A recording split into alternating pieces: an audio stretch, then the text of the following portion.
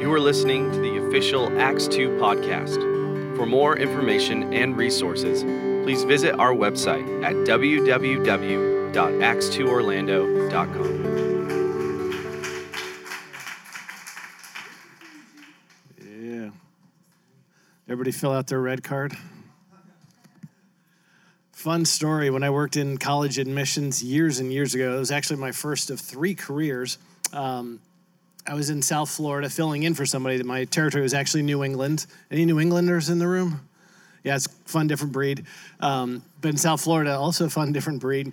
So anyway, we had 2 different reply cards people could fill out. One was tan. This is Stetson. The colors were either white and green or tan and green. And then green one. So if you're at a high school visit, they would fill out the green one. If you're at a college fair, they fill out the tan one. That's how we knew what they were filling out, right? No joke. I'm in South Florida. The looks I got on people's faces when I said, like, hey, please turn in your green cards was not cool. So, yeah. Always know your audience, right? Yeah. So, hey, guys, good morning. Good morning. So good to see everybody, and I love this season. Talking to Andrew this week, and I don't know if you've done speaking before, or you've done speaking in ministry. One of the things that I like to do, just as God gives me little nuggets or little bits of revelation, I will put it into the notes on the phone. And what I love is that Apple will connect your computer, your iPhone, your iPad, or any other things out there, as Andrew likes to call them, your isolation unit. That way I've kind of got a running list of things. And I was just thinking, okay, what do I want to go through? And some of the things have just kind of picked my interest or have just sort of sprung out to me over the last few weeks. Ranging from where Jude actually talks about the 3 deadly sins of the soul and references 3 people, or maybe wanted to hit on, just getting through a dark season and learning how to lean on your beloved as you come out of it, or Thanksgiving's coming up, or there's so many different things running through my head and my heart, and you finally just settled on, I'm bringing it home. The message that I love that is just, it's something that I've had to learn and love to walk in is God is good. And as part of our mission statement, we're going to talk about that today. I love that the worship team just sang that through and through today, so thank you guys. I could also talk about anything that Andrew talks about because it's so good and so quotable. So anybody see the movie Hitch? Yeah, I love the movie Hitch. So forgive me, I'm going to have several movie quotes in addition to scriptures. So, but for bringing it home for me, God is good is kind of like right here. This is where we keep it. We don't want to see any. None of that stuff. So we're living right here. Yeah, and then if I do, then someone slap me and go, don't ever do that again. So here's the thing. Find a truth and be true to it. Find a truth and be true to it. And when you do that, you start to realize, okay, this is something I can rely on. This is an anchor that God has given me. It's like, walking through Scripture. When you find one, let me ask this. Who has found a Scripture that you've had to learn to live out? It's not just, this is really cool, or, I really like it, or it kind of means something. It's like, you know what? I had to stand on that word in a life or death situation and say, God, you're good. This is it. I'm believing this particular thing. And it's, yeah. And when you do, you kind of own that scripture. It doesn't matter what comes up. You just kind of know. You learn the dependence on that. And one of the things that I've had to learn here is, again, God is good. He's unchanging. And I love that. I love that so much about him. So our mission statement, I love it. Who can tell me the mission statement? I know Andrew can, and I can too. Right? Transformation through encounters with Jesus and the revelation of God's goodness. It is a revelation. It really is. Next movie. Who's seen A Christmas Story? Ralphie. Right? Everybody know who I'm talking about, right? Ralphie and Randy, and he wants the BB gun. Family favorite in our household. And at least for me, I think it's the juxtaposition between the very highbrow narrator and the very proletarian family. It just kind of intersects in this really funny place.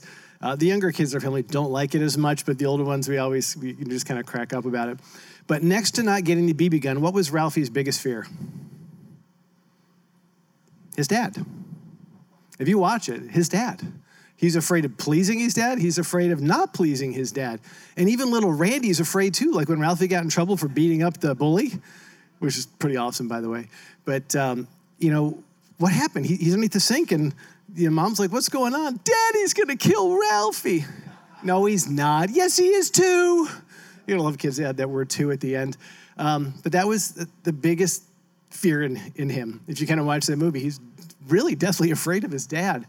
And unfortunately, that just carries over for a lot of believers with our Heavenly Father, right? We don't run to him when things go wrong or when we screw up. And with my earthly father, I mean, guess what? I can think of one time in my life I got a speeding ticket. It was my first one. So I was like 16. I had this ridiculous brown Chevy Impala V8, 1979 brown and rust Chevy Impala. I called it the Brown Beastie. And you may have been exceeding the speed limit a little bit, and cops just sitting right there, and I got nailed. And that's the first and only time I think I came to my dad right away and said, "Hey, here's what happened. I need your help." But all the other times I didn't. And when you start to learn that about Heavenly Father, people somehow sort of project that on him, or they have this old covenant mindset, like he's out to get you, right? And I think we all know that that's not the case here. But as we look at the attributes of God, right? Who was taught as a kid the three attributes of God, right? The omniscience, the omnipresent, and the omnipotent, right? So you got all-powerful, all-knowing, and ever-present in everything. But there's one other one that I wasn't taught as a kid that really does stand out to me. He's immutable. He does not change. Now, here's the rub. If you believe that he's out to get you, that's a really crappy place to be because he's not changing. But when you have a revelation of his goodness, that is a great place to be. It's a lot of fun. So, just before accepting Christ, that actually was me on the flip side. I remember telling Ro vividly in our kitchen at one point, like, God just doesn't like me. He does not want to bless me. Like, I was declaring it. What a dumb thing to declare. I was wrong. I blamed him for everything that went wrong in my life, and I was so wrong. And it was one of those really wild moments. You have a couple of things. You know how sometimes God just orchestrates things in your life?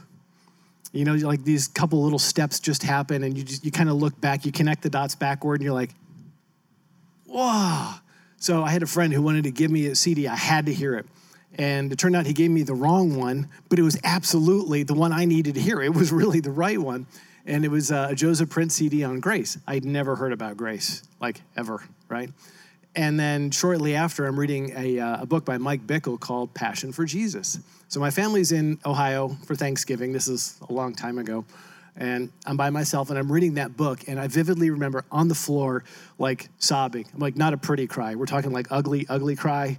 Like, God, is this really you? Are you really this good? And it's like when you get that revelation, you just, you can't stop believing that. So we are gonna run through some scriptures. Don't worry, we're gonna get into that now. But I think John captures Jesus' prayer in the garden pretty well here in that relationship. So if you want to throw that up, John 17, 25, 26. This one's out of Passion translation. You are my righteous Father, but the unbelieving world has never known you in the perfect way that I know you. And all those who believe in me also know that you have sent me. I have revealed to them who you are, and I will continue to make you even more real to them so that they may experience the same endless love that you have for me, and your love will now live in them, even as I live in them. Wow. Let's read that last line. That they may experience the same endless love. We joke about an endless summer. This is endless love that you have for me, and that your love will now live in them, even as I live in them. That's awesome. A couple chapters earlier in John 14:9, he says, you've seen me, you've seen the Father. Jesus didn't come to bring sickness, disease, suicide, curses, cancer, all this. He didn't bring that stuff, right? What did he bring? He brought good stuff. Like, can you even imagine Jesus back then being like, looky here, guys, you are screwing up big time. My dad is really PO'd right now. You're going to get destroyed. In fact, some of you won't even exist anymore. It's like you've never existed. He's just going to wipe you out. We don't read that in Scripture, thankfully, right? We've got a good Father. But what did he do? He came to heal, to teach, to set people free. In fact, if you kind of jump to Luke 4, 16 to 21, this is where Jesus comes into to Nazareth, where he'd grown up, and he went to the synagogue, and he always did this on the Sabbath. And he came to the front to read the scriptures, and he was handed the scroll of the prophet Isaiah. He unrolled the scroll and found where it was written, "The Spirit of the Lord is upon me." I want you guys right now, just take your hands out And just, as we jokingly say here, assume the position, but just get ready to receive, okay? This is Jesus' benediction over you right now. He received it, and he's passed this on to you.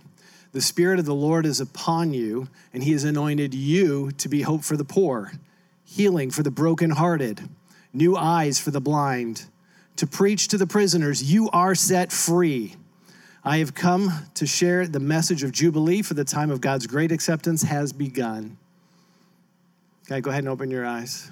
Yeah, that means, hey, Father's good. So Jesus received that, and then he gave that, and we get to give that. I love that. So if you dig in, you find other places in Scripture, and I love to read the Bible. Actually, I really love to listen to the Bible. Any other listeners, any other auditory processors? Yeah, always have it on in the background in places, but in John 15:9, let my love nourish you. What a great word, nourish. It doesn't say fill, doesn't say complete. It nourishes you. It's something you need all the time. It keeps you healthy, keeps you moving, right? Nourish. What a great word, especially as we come into Thanksgiving. Sorry, I'm hungry. Anybody else hungry? Yeah. But if we are to be nourished, he said it's with his love. Yeah. Ephesians 1:5-6. For it is always in his perfect plan to adopt us as his delightful children through our union with Jesus, the Anointed One, so that his tremendous love that cascades over us would glorify his grace. For the same love that he has for the beloved Jesus, he has for us. And this unfolding plan brings him great pleasure. He's not mad. He's not mostly sad. This is what brings him pleasure. Like, who's thought about God in a state of being in pleasure? Has anybody ever seen that or encountered that or had that?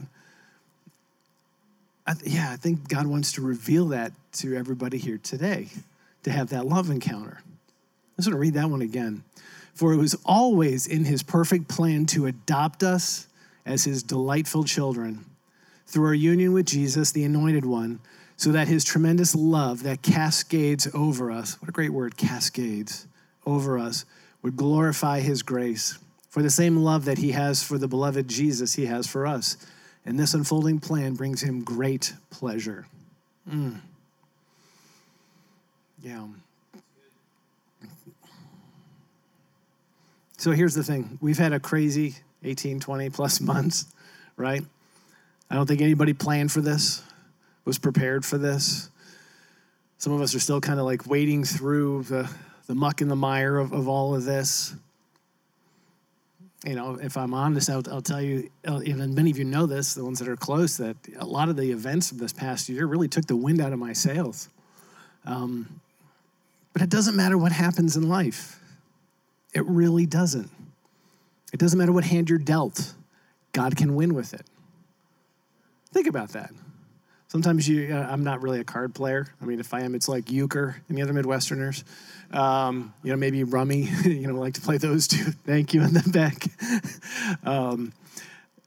But I'm not really a poker player. I think it's funny. If you ever watch Christians play poker, it is the funniest thing. They may bluff, and at the end they'll explain it. It's almost like, I'm not allowed to lie, but here's really what happened. It's the funniest thing to watch. But Psalm 27, 13-14, I think kind of sums this up a little bit here. I believe with all my heart that I will see again your goodness, Yahweh, in the land of the life eternal. Here's what I've learned through it all. So think about the last 18 months. Think about your whole life and see if this sums it up a little bit. Here's what I've learned through it all. Don't give up. Don't be impatient. Be entwined as one with the Lord. Be brave and courageous and never lose hope. Yes, keep on waiting, for he will never disappoint you. Soak that in. He will never disappoint you. Looks like it's clouding up pretty quick. He's not going to disappoint. It may not turn out the way that you're expecting, but if you have the expectancy that it will turn out for your good, it will. Yeah. This is one of my favorite scriptures here, Hebrews 11:6. Again, because it's one of the things that really shaped my belief in the fact that he is good, right? We all know the first part. It's impossible to please him without faith. Everybody's heard that. You got to have faith. Well, first of all, who gives you the faith? He gives you the faith. And he's pleased with what he's deposited in you. right? So, and without faith, it's impossible to please him. For the one who comes to God must believe that he exists and that he proves to be one who rewards those who seek him. Reading it in, I think it was that NASB, some of the other translations, he rewards those who diligently seek him. I like to get rewarded. Anybody else like to get rewarded? I mean, that's a pretty cool thing, right? So what are the criteria? You believe that he exists. Everybody here believe God exists? I hope. If not, please come talk to me afterwards. And then 2, that he rewards those who diligently seek him. Yeah, that's awesome. That's what it takes to please him. That's awesome. I love that. That's so good. So I want to share some of Andrew Jesse's testimonies. He wrote up some testimonies from the outreach to Crane's Roost, and these are amazing. I'm not going to read all of it because, it's kind of like the book of Acts. Only the extraordinary miracles were written down because there were so many. This is what I love about what Andrew carries, so thank you, brother. But I want you to see the common theme in some of this.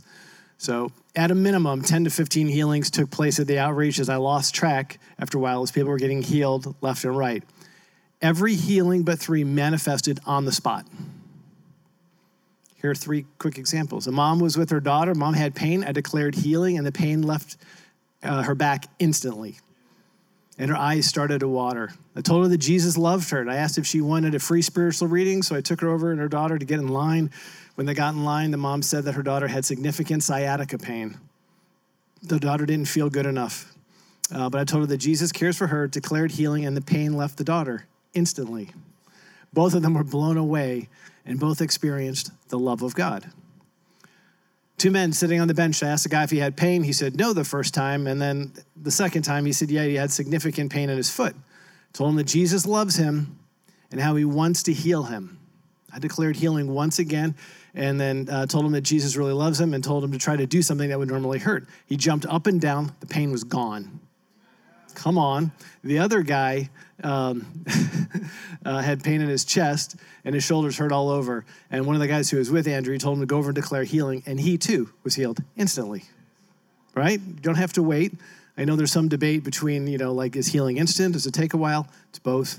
But it can happen instantly, and I love that.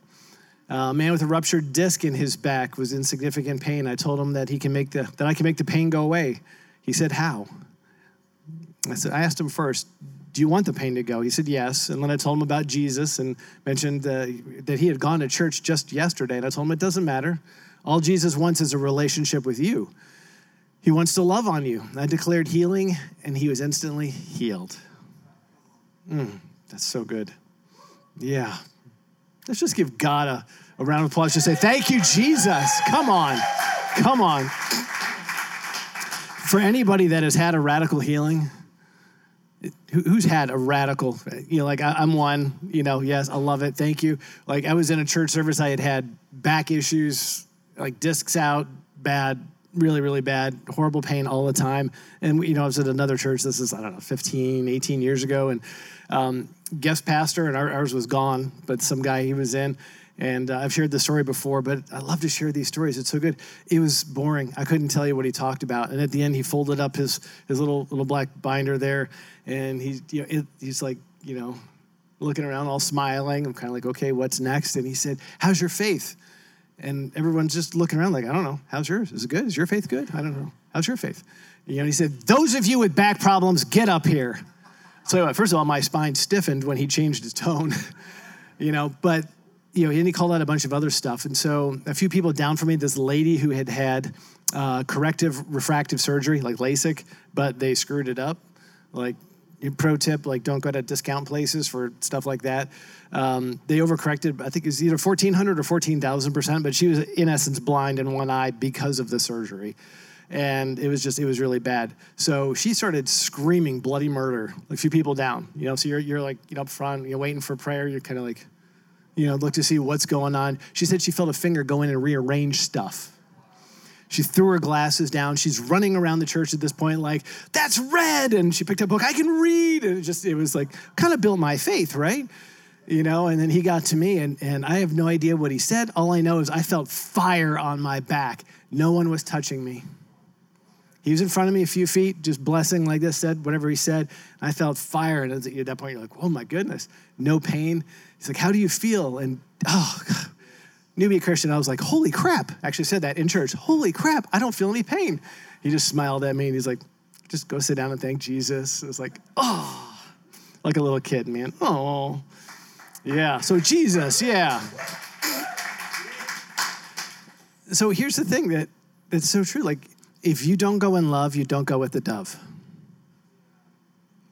Say that again. If you don't go in love, you don't go with the dove. And I love that Andrew is bringing love encounters to people. One of the coolest things about going out, and this is what I love to be out and about and just encounter people and just encourage them where they are, is that there's no pressure if I'm going in love and I'm just there to build them up and to love on them. If I'm trying to get something, there's a ton of pressure and I hate it. But if I'm just going to love, would you agree? Yeah, it's so simple, right? It's about love encounters, encountering the Father.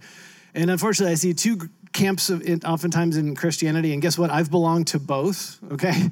One is we get hung up on our call, our destiny, our purpose. In other words, it's all about me, Lord. Yeah, we forget to enjoy him, like sitting at his feet like Mary did.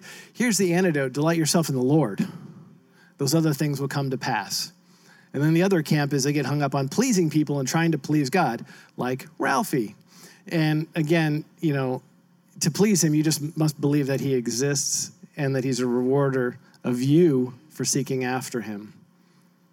That makes sense? All right, last movie quote. Who has seen the new movie Dune? Oh, come on, that's it? All right, we're going to do an altar call. No, I'm kidding. I loved the original one as a kid. It was very moving to me, and it's, although there's so much darkness in Hollywood and places like that, it's amazing how many godly influences sneak into things. And you can really see God in just about anything that you look at, right? And sometimes you really have to look hard, and sometimes you shouldn't be looking. But, in movies like that, it is sci-fi, it's kind of cool. But this new one, it's an amazing cast, an amazing, like, the visual effects and everything that they did, just absolutely stunning. But the basic story, since so many of you haven't seen it, is there are some great, this is like futuristic space. It's like the year 10,000 something, okay? And each planet is like a different like house, okay? So the most valuable substance in the universe is this thing called spice or melange. And it's harvested on this planet called Arrakis or Dune. And that's where it comes from, okay? So the bad guys are the Harkonnens and the good guys are the Atreides. And the Emperor set up them to fight. That's the backdrop. Okay, so the Harkonnens were told to leave Dune, and the Atreides family and their armies are supposed to come and take over that planet, and neither one can understand why did the Emperor just do this. Paul, who is the lead character and sort of the savior, if you will, he wants to go ahead and be there ahead of time, and his dad's explaining, no, you are too valuable. You are the future of House Atreides. And they have a little bit more dialogue. And then he says to his dad, but Dad, what if I'm not the future of House Atreides? And his dad just looked at him. And it was a really awesome moment. Dad just says, great men, they don't seek to lead. They're called to it, and they answer it. And if you choose, not to, if your answer is no, that's okay. Because you will be the one thing that I've always needed you to be, my son. Wow. I mean, how godly is that, right? In a sci-fi movie? Crazy. So as a doer, somebody pointed this out to me years ago. They said, Jay, you are a human being. You are not a human doing. You do things, but remember that you're a being.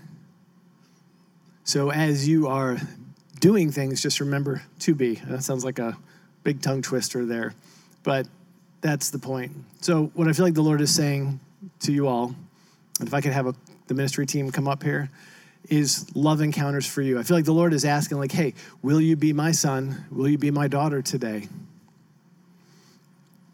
Will you let me love you? Will you let me nourish you today? Will you receive the reward that I have for you today? Come to me, sit at my feet, and let me love you. That is what the Lord is saying today. So if you just want a fresh love encounter, want to enjoy the presence of the Lord, want a prophetic word, come on up.